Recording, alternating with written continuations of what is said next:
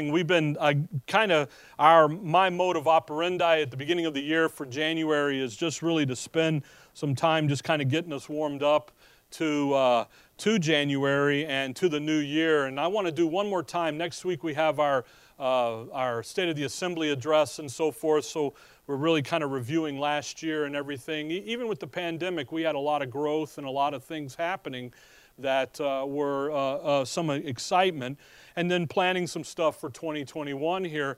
But I want to just kind of look one more little thing here that I got to thinking about this past week with all the stuff that was going on in Washington, D.C., and with the inauguration and with the troops being there, with the storming of the Capitol the week before, and so forth, and all of that was going on. It reminded me of something, and I went back in my history books, because I have my history books, which are my history books from school and so forth, and I have a history book that my great-grandfather Jordan have. It ends after World War I. There's nothing in it after World War I, and it really doesn't end with World War I. World War I is going on when it ends, when the editors get done, because they don't have a victor listed at the end yet. So, but you go back and there's a thing that happened in 1775, 6, 4, 3, and it was called the shot that was heard around the world there at the Battle of Lexington and in Concord and everything. In 1775, I knew what year it was, just seeing if you guys did. It's okay, folks, it's just Sunday morning, and a little chilly out, a little dreary, but we can have some light on in the class here. But when that happened, that shot that was heard around the world, it began to set things in motion, okay, that the world had never seen. And there's a phrase here with Paul that I just want us to kind of think about, look at, and bring to kind of our attention, if you will, as not just for the new year, but really of all time. In Acts 17, verse 1, we're going to start reading here, but let's read verse 6, because we'll see if you can see the term.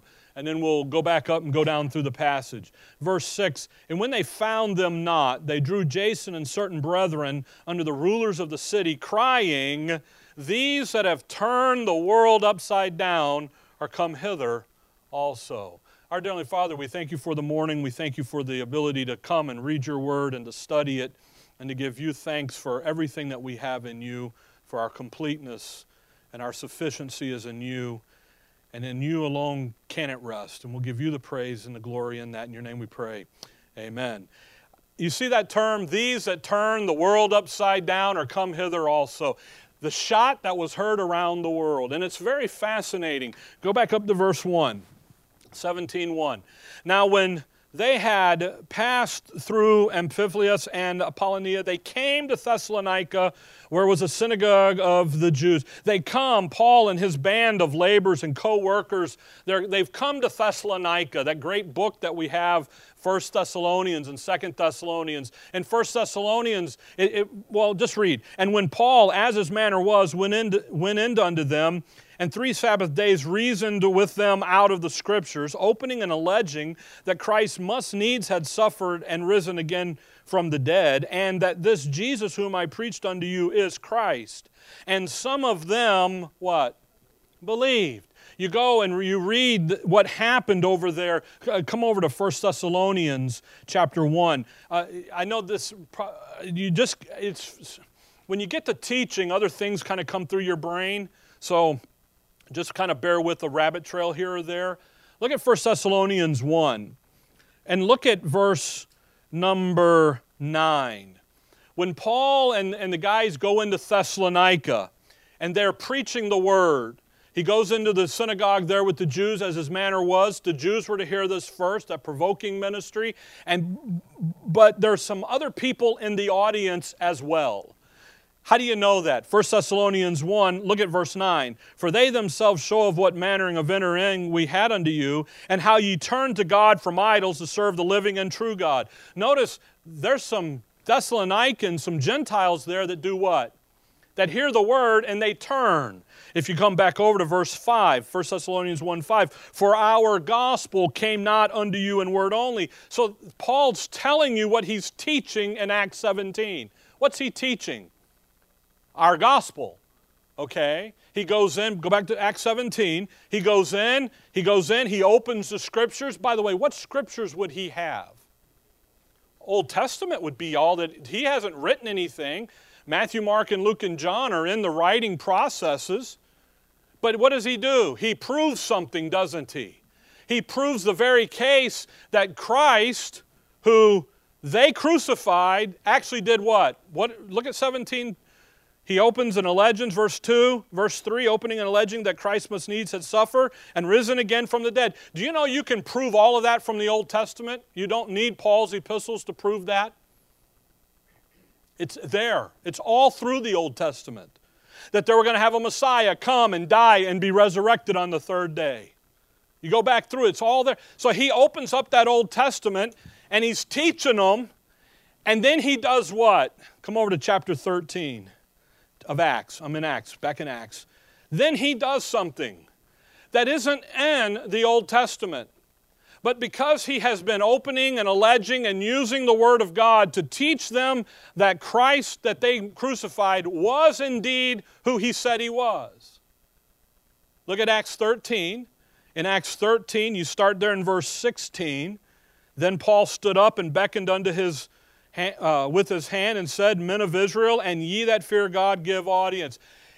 And in Acts 13 here, from verse 16 down, you have the first recorded public message of the Apostle Paul in Scripture right here. And you know what he does? He does a wonderful Old Testament history lesson for the audience of Israel. He begins, they're in the land of Egypt. Verse 17, verse 18, they're 40 years in the wilderness. Then he comes down, then all of a sudden David shows up in verse 22, Samuel in verse 20, Benjamin there in verse 21. 22 is David. Then in 23, you've got unto Israel a Savior, Jesus. Now he's in Christ's day. And then he's got John in verse 25. Then he goes back to Abraham, and he does all of this wonderful history lesson till you get to verse 38.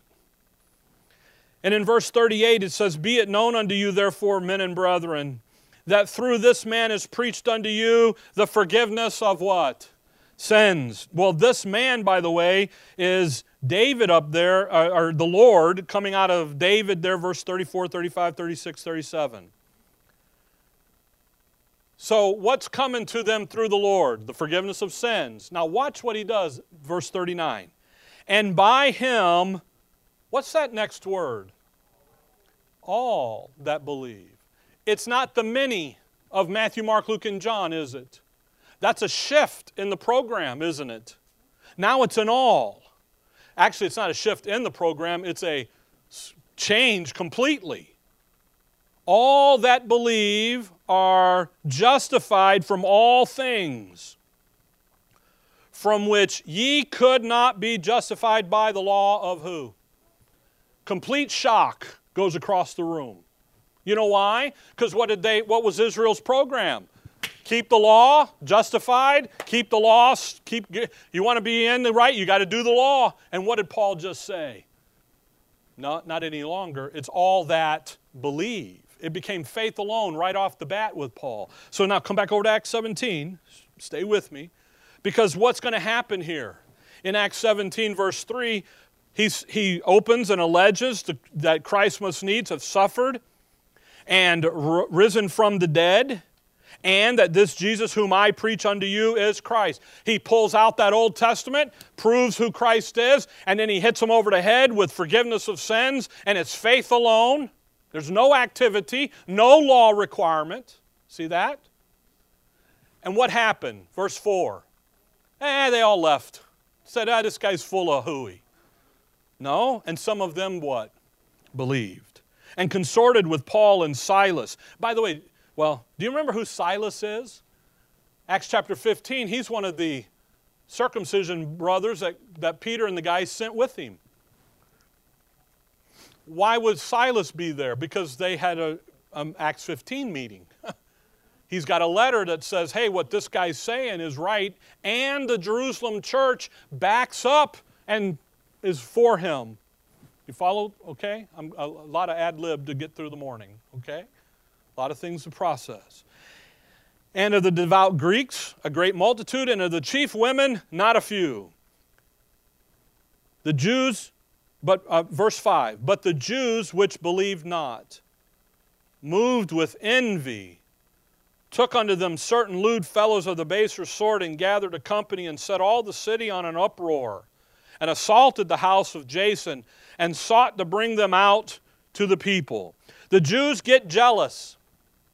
They see the great ministry that Paul has here. They see the Jerusalem church, the circumcised church, backing Paul by the presence of Silas, saying, they're doing it. By the way, in Acts 15, Peter says we got to be saved like they do now. It's a change in the program. They get jealous. They get jealous of the great multitude. I love that end of the chief women, not a few. I mean, they got them all. So what do they go do? They attack, don't they? They go get the lewd fellows of the baser sort. They went down and got the thugs off the corner and said, we need your help to assault. They attack. Verse 6, and when they found them not, who are they looking for? They're not looking for Jason. See, they got intel that Paul and Silas and the guys are down at Jason's house having lunch or dinner. They go over and they get a whole group of the gangsters, and they go down to Jason's house, and guess what? Jason's like, they ain't here, man. They didn't believe him, so what did they do? They drew Jason and certain brethren unto the rulers of the city, crying. The thuggery didn't get it done, so now they go and they get the government to come in and help. And when they go to the city, they cry, these that have turned the world upside down are come hither also, whom Jason hath received, and these do contrary to the decrees of Caesar, saying that there is another king, one Jesus. And they troubled the people and the rulers of the city when they heard these things. And when they had taken security of Jason and of the others, they let them go. But what did they do? Look at verse 6 there. They come in, they get the governor, the judge, the municipality, to come into the situation, but they say that, look, these that have turned the world upside down. How did Paul and Silas and these guys turn the world upside down? What did they do? They were just preaching the Word of God rightly divided. They were preaching that Christ died for your sins, was buried and rose again the third day, and by faith and faith alone, that's what you need to get to have your justification. And oh, by the way, you got to follow Romans to Philemon. That's all they were doing.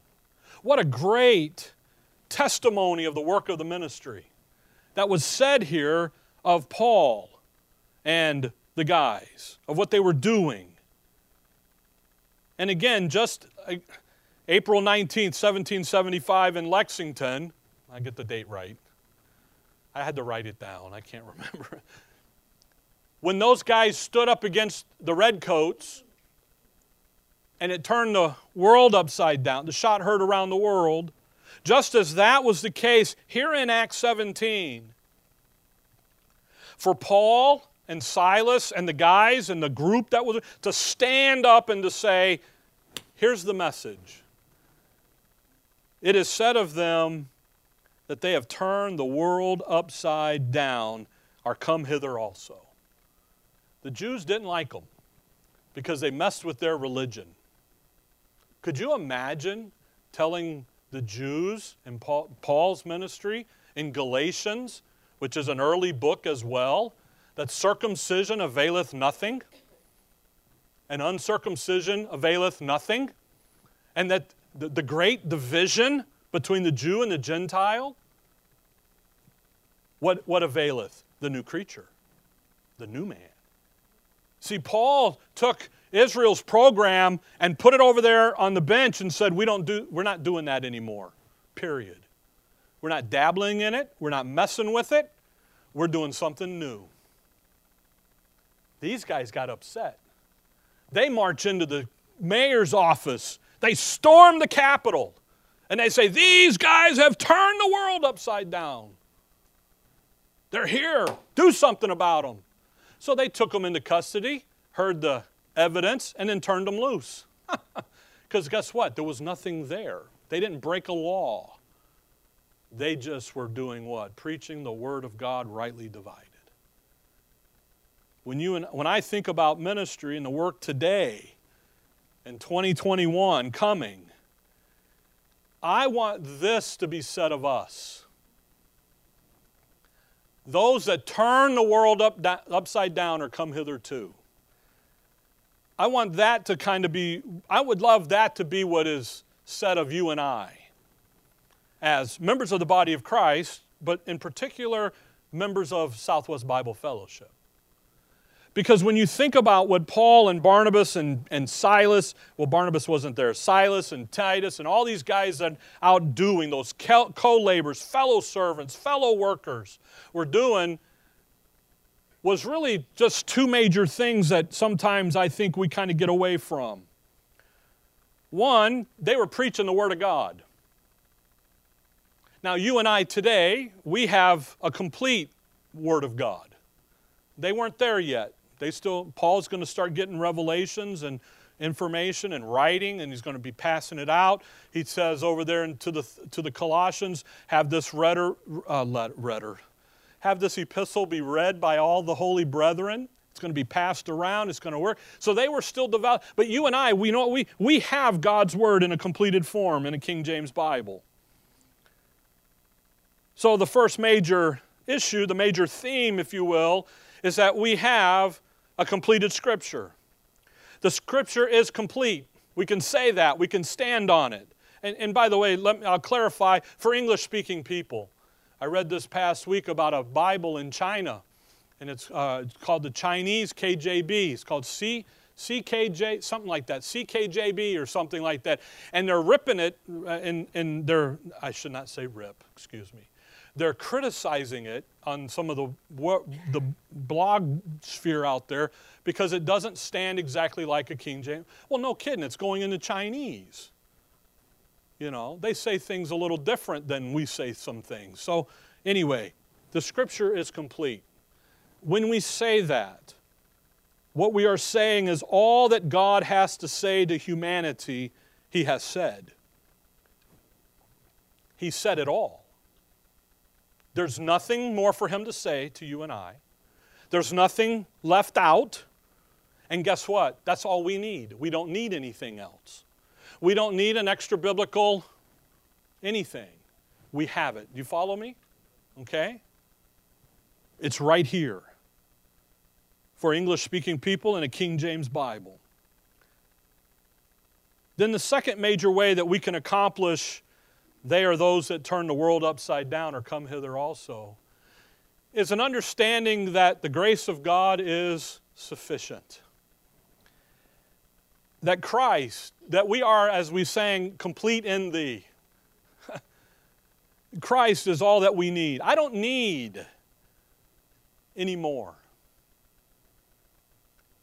Rather, what I need to do is get into the book and rejoice in what I already have been given in Christ.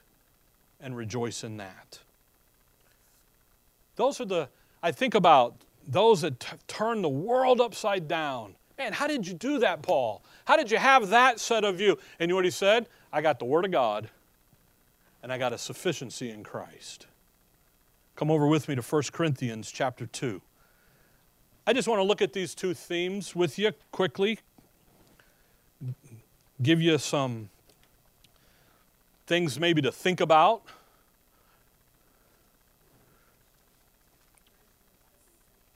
It should be 2 Corinthians. I apologize. I even got that wrong on my paper. Thank you. 2 Corinthians. Look at that. First mistake I made today. Not really. Sorry, 2 Corinthians. First mistake was getting out of bed. 2 Corinthians 2:17.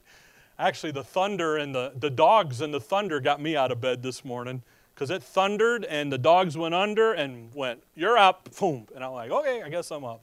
2 Corinthians 2. Let's just look at these two major themes here. And honestly, I'd love us to be able to,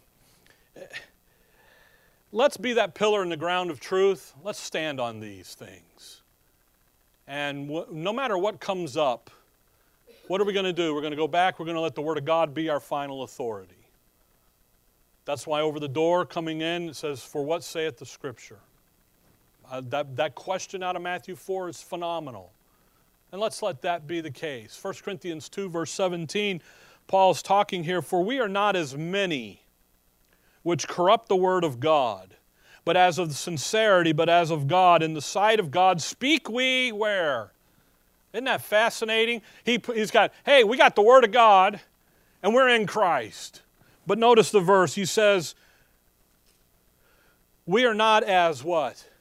In Paul's day, there was many corrupting the Word of God. There were many, and corrupting here is not mishandling and right division issues. This is the text of the Scripture. Ever in 1 Thessalonians over there, he tells them, 2 Thessalonians 2, I'll just read it real quick. 2 Thessalonians 2, verse number 2, "That ye be not soon shaken in mind or be troubled, neither by spirit, nor by word, nor by letter, as from us." You see, people were writing stuff and putting Paul's name on it, sending it out as if it was coming from Paul. And you know what was happening? People would get that letter and go, "Wow, this is from Paul," and they were sticking it in, saying, "This has got to be Bible, man. And they were corrupting the text. Back here in 2 Corinthians 2, by the way, 2 Corinthians 4, verse 2, here's mishandling the Word of God. 2 Corinthians 4:2, we'll say some more about this next week when we talk about our ministry focus. 2 Corinthians 4:2, "But have renounced the hidden things of dishonesty, not walking in craftiness, nor handling the word of God deceitfully." That is the issue of being scriptural but not dispensational. That's coming along and saying, yeah, we believe that you should trust in Christ and get saved by faith alone, but maybe you ought to be doing something else too over here. Look at this hand, don't look at this hand, you know. That's being dishonest. That's being not honest with Scripture. "But by manifestation of the truth, commending ourselves to every man's conscience in the sight of God." Folks, that's what we've been about for the last 20-something years. Here's the truth. If it commends itself to you, then we're glad you're here. If it doesn't, we're glad you're here, but why are you here? See? The truth is what is the issue. You can mishandle the Word and not corrupt it, by the way. Corrupting is going in there and attacking the text itself, messing with the text itself. And when you do that, you know what you destroy? You destroy that wonderful doctrine of inspiration. 2 Timothy 3, verse 16 says, "All Scripture is given by inspiration of God and is profitable." Okay? Come over to Matthew 22. That doctrine of inspiration. I always, over the years, look for a verse that kind of defines it, defines words, and you can give it and move on. You don't have to. I used to have to build like 8 verses to get to a but here's a verse that kind of helps define inspiration. Matthew 22 and verse 31. Now again, verse 29, "Jesus answered and said unto them," and the them here is the Sadducees, verse 23, and he says, "Ye do err, not knowing the Scriptures, nor the power of God." Your error started with not knowing what? The Scriptures. Then it led to you not understanding the power of God, but it started with you not understanding the Scriptures. Verse 31, "But as touching the resurrection of dead," now here's inspiration, "have ye not read," there's preservation, "that which was spoken unto you by God saying." Inspiration and preservation in one verse. Have you not read what God spoke? What did God speak? Well, he spoke some stuff there about the I am the God of Abraham, Isaac, and Jacob there in verse 2. Okay? He spoke Exodus 3. And you know what the Lord says? Pull that copy you got out up there on that dais and look at Exodus 3.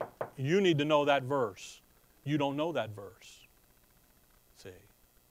You've erred concerning the truth. Inspiration then goes away. Now come to 2 Timothy 3. And what happens is when you do that, then you begin to mess with the whole of the book and you corrupt it. Not mishandle it, you begin to corrupt it. So you begin to change words to fit your definition and your theology, see? And you begin to change what this says and what that says. Several years ago, after about 12 years of Bible study and discussion between everyone, there was some parting of the ways and so forth. And really it boiled down to, in my estimation, and I'd sit and watch. I've learned to watch and listen rather than speak because I learn more watching and listening usually. It was a redefinition of the word wrath. And it was like, wow, never thought wrath meant that. What had happened? It came from not a corrupting of the text, but a redefinition of something. And it led to error, led to apostasy. 2 Timothy 3 verse 16, all Scripture is given by inspiration of who? Of God. The source of the Word of God is God Himself. What does John 1:1 say? In the beginning was the Word, and the Word was with God, and the Word was God. And the Word is capital W, title, who He is. By the way, chapter 1 verse 14 said, and the Word was made flesh and dwelt among us, and we beheld the glory of the only begotten of the Father. That's how you know that the Word, capital W, is the Lord Jesus Christ, because what was the Word made? Flesh, and dwelt among us, and there He is. He's Emmanuel, God with us. But the source of the Word of God is God Himself. So when you begin to flip back, get Acts 2 and Acts 28. When you begin to think about the Word of God being complete, Acts 2 and Acts chapter 28. Get two of these real quick. You have to remember that the source of it isn't man. I know what people say, oh, man made this and said that, and he uses human writers. We'll see that here in just a second. But the completion of the Word of God is all that God would have said to us. He didn't leave anything out. What's here is here for a reason. Acts chapter 2, Peter is standing on the day of Pentecost, and he's speaking to them, to the men of Israel. Verse 14, but Peter standing up with the 11 lifted up his voice and saith unto them, ye men of Judea, and all ye that dwell at Jerusalem, be this known unto you, and hearken to my words. For these are not drunken, as ye suppose, seeing it is but the third hour of the day, but this is that which was spoken by the prophet Joel. And he's going to quote Joel, and you know what he says? Hey, this stuff was back there, it was spoken by Joel. As it shall come to pass. And then he goes on down, he keeps working down there, in verse number, where did it go? Well, come over to 28, chapter 28. He quotes that Old Testament there. Man, that's not the verse. Isn't that the frustrating thing? Acts 28. Keep reading, Rick. Verse 25. And when they agreed not, this is Paul dealing once again with that Jewish fraction. Verse 17 says, and it came to pass that after 3 days Paul called the chief of the Jews together. By the way, that's not Peter and the boys.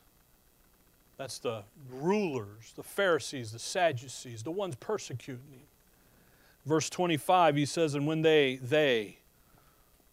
those chief of the Jews agreed not amongst themselves, they departed after what Paul had spoken one word. Now watch. Well spake the Holy Ghost by who? Isaiah the prophet. Isaiah. And he's going to quote Isaiah 6 there to him. How did the Holy Ghost speak? How did God speak? By the Holy Ghost. By the mouth of, by the writing of Isaiah. Come over with me to 2 Peter chapter 1. You see, the source of God's Word is God Himself. And He uses men to write it down. Now, Pat, man, that's going to bother me. Can it bother me? It'll pass. Oh, I know why. It was the wrong chapter. Duh. It was Acts 1, verse 16, where he says, which the Holy Ghost by the mouth of David spake. Well, not 2:17, it was 1:17. Sorry. Boy, I was in a fog yesterday when I wrote this stuff out for you. 2 Peter 1, you found that right? Okay. 1:20. So it should be Acts 1, verse 16, not Acts 2. So, oh, geez. Can we just pray and be done? I'm going. Verse 20, 2 Peter 1:20. Knowing this first, that no prophecy of Scripture of any private interpretation. Boy, I tell you what, that right there gets so abused. You know that? It's not talking about you going over and coming up with your own understanding. It's talking about every verse in the book is linked to the next verse. A verse can stand on its own, but its design is to stand through everything. The next verse, 21. For the prophecy came not in old time by the will of man, but holy men of God spake as they were moved by the Holy Ghost. So now you got to define prophecy. Do you know that most people think prophecy is just simply telling the future? But that is not the case. Do you know what a prophet says? Thus saith the Lord. Here's what God says. Now, it may tell the future, sure. But over there in 1 Corinthians 14, when Paul tells you to go after, when he tells the Corinthians, go after the best gift and it's prophesying, it isn't being Nostradamus and telling the future. It's sitting over there standing up and preaching and teaching that's going to be edifying and building up. See? The private interpretation is not, come over here, oh, this is Rick's idea, this is your idea. It's coming in and saying, look, here's what the Scripture is, because the Scripture flows together. The Scripture flows. Acts, that transitional book, links that Old Testament to the but now, to Philemon and to Hebrews. It all links together. Now, Romans and Philemon are designed to stand on their own, but I'm going to tell you what, you should not be in Thessalonians, Timothy, Titus, until you've gone through the book of Romans. Because you have to have that foundation laid. You've got to have those identification truths on board. Because he says some things to Timothy, to you and I, and through Timothy and Titus and Philemon and Thessalonians, that you'll lose your full neck, spiritually speaking, if you don't understand who you are in Christ. Because you know what you'll think? You'll think you're going to go through the wrath. You'll think you are spiritual Israel. You'll think a whole bunch of stuff that Paul over here in Romans 1-8 said, no, you're not. Okay? John 6. John 6. Might as well look at them. I've lost the crowd for the morning. John 6. John 6. You see, folks, when we read the Word, we're reading the very words that God would say to us if He were sitting here with us this morning. When you read your chapters, when you read your Scriptures, you are literally sitting face to face with God Himself and reading. Therefore, the Word of God is the source, and it's what gives us life. John 6:63, wonderful verse.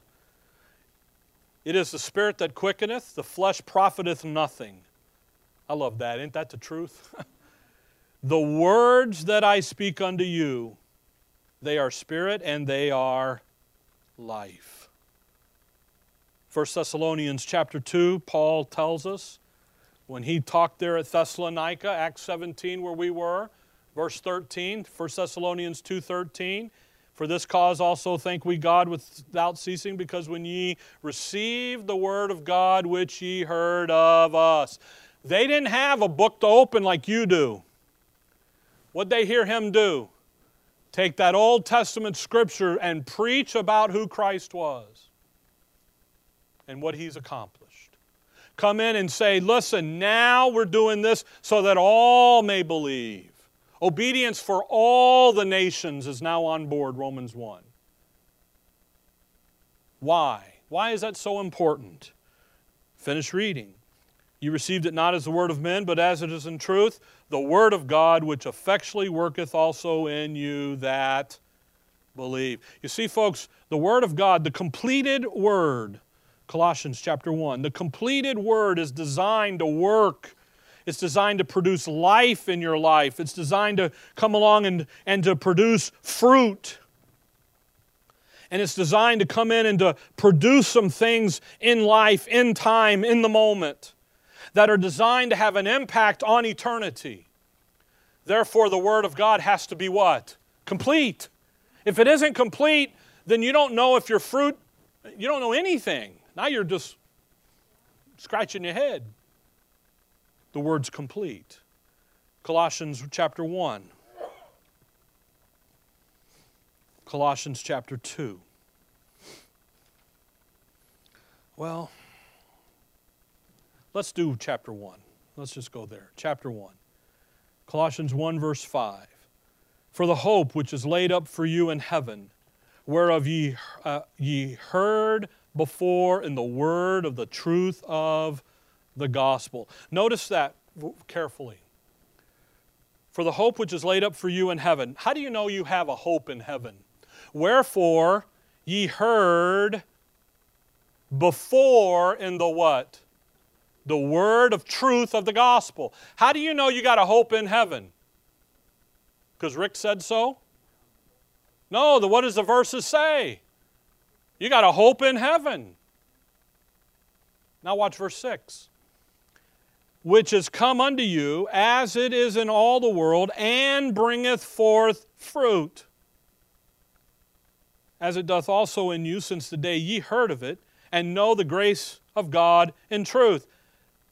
Two things there. You hear the word, what does it produce? Justification, salvation. But then it also turned over here and produced a grace walk. Because not only does it produce the fruit there, verse 6, which is come unto you as in all the world, and bringeth forth fruit, as it doth also in you. It works over here with everybody, and it's working over here. And the first step is what? Salvation. Ephesians 1:13. You hear the word of your salvation, the gospel of your salvation, right? How'd you get saved? You didn't get saved because somebody did a little thing. You heard the truth. You heard the gospel. It resonated. It commended itself to your inner man. And ba-boom, there you go. You say, I believe that. Ba-boom.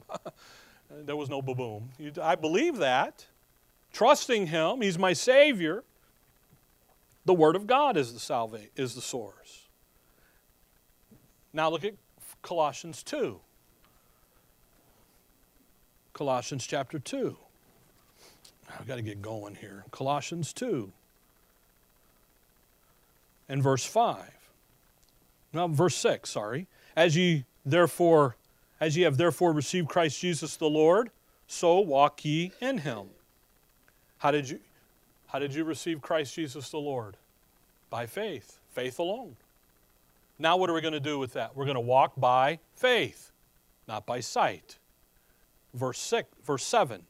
Rooted and built up in Him, and established in the faith as ye have been taught, abounding therein with thanksgiving. Come back over to Philippians chapter 1. You see, folks, when we say we have a completed Word of God in a King James Bible, again, we're not running all the verses. The source of the Word of God is God Himself. Its design is to produce life, fruit in your life. Philippians 1 verse 9. And this I pray, that your love may abound yet more and more in knowledge and in all judgment, that ye may approve things that are excellent, that ye may be sincere and without offense to the day of Christ, being filled with the fruits of righteousness, which are by your activity. No, it doesn't say that. It says what? Which are by Jesus Christ unto the glory and the praise of God. Who's doing the fruit producing? Not you. He is. As we grow, as we begin to learn, we begin to learn that the grace of God is sufficient, that Christ is sufficient. And where I'm going to be able to live life and produce fruit unto the glory and the praise of God is not in my activity. It's in His Word working in my inner man. Come over to 1 Corinthians 15 quickly. 1 Corinthians 15 and verse number 10.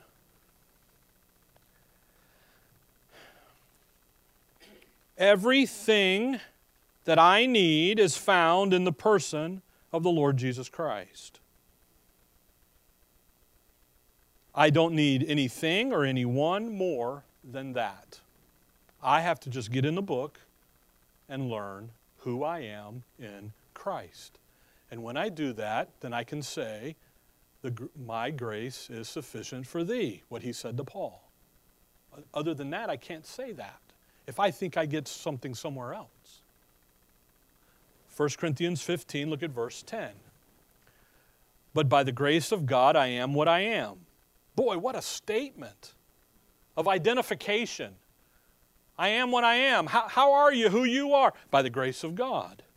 And His grace, which was bestowed upon me, was not in vain. Do you realize that there are some time, he looks at those Galatians and he says, is my labor in vain with you people?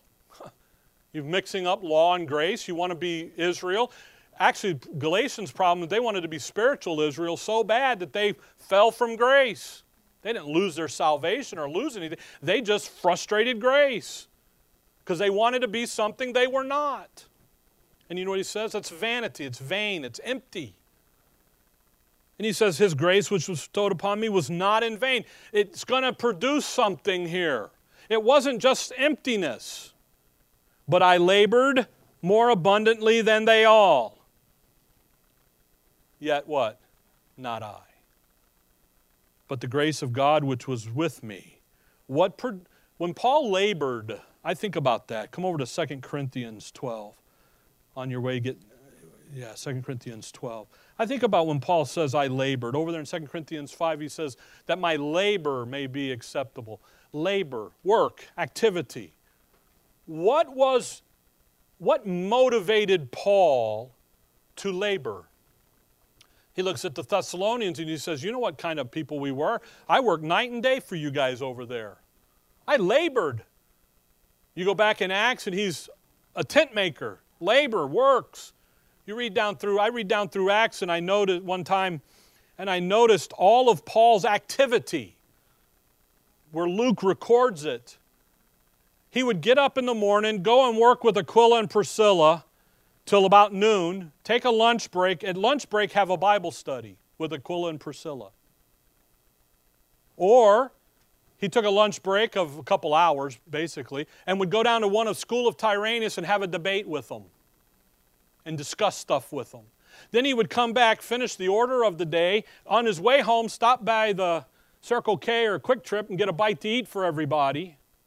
And then go home, have dinner with the guys, break bread with them, and then go out and have a house-to-house evening with Bible study. What motivates that? What motivates the fact that he's left for dead, stoned outside of Derbe and Lystra, gets up and goes right back into the same city that they just tried to kill him from? You come read the passages where he talks about those events, and he never slows down in the book of Acts like a madman. What motivates that? It was not a pat on the back and an attaboy. It was the grace of God. It was hey, God's grace is sufficient. Everything that I have here. I don't need anything else. I don't need anyone else. I'm right here. And you know what? You can't stop me. And off he went. I got tired after that little study. It took me about 3 days. Exhausting. But what did 1 Corinthians 15:10 say? Not I, but the grace of God did that. I wasn't looking for a pat on the back or an attaboy, or in our case today, more likes or more follows or whatever. I'm out here doing, why? They that have turned the world upside down have come hither also. I'm out here, I got the Word of God. People got to get saved and then come to the knowledge of the truth. 2 Corinthians 12, you know the passage, verse 8. For this thing I besought the Lord thrice, that it might depart from me. And he said unto me, my grace is sufficient for thee. For my strength is made perfect in weakness. And we all understand, we all read that. By the way, we only read the first part of that. We never read the whole sentence. After the word there, weakness, there's a period. We don't read the whole. We don't say in my weakness, we don't say for my strength is made perfect. We just say my grace is sufficient for thee. When the Lord said that to Paul, Paul was pitching a little fit. He had lost a little bit of he was having an identity crisis here. And you know what the Lord did? Did a little de novo slap on the back of the head and said, pay attention here. Remember what? My grace is sufficient for thee. Remember who you are, Paul. Remember what's going on. So what does Paul say? Most gladly, therefore.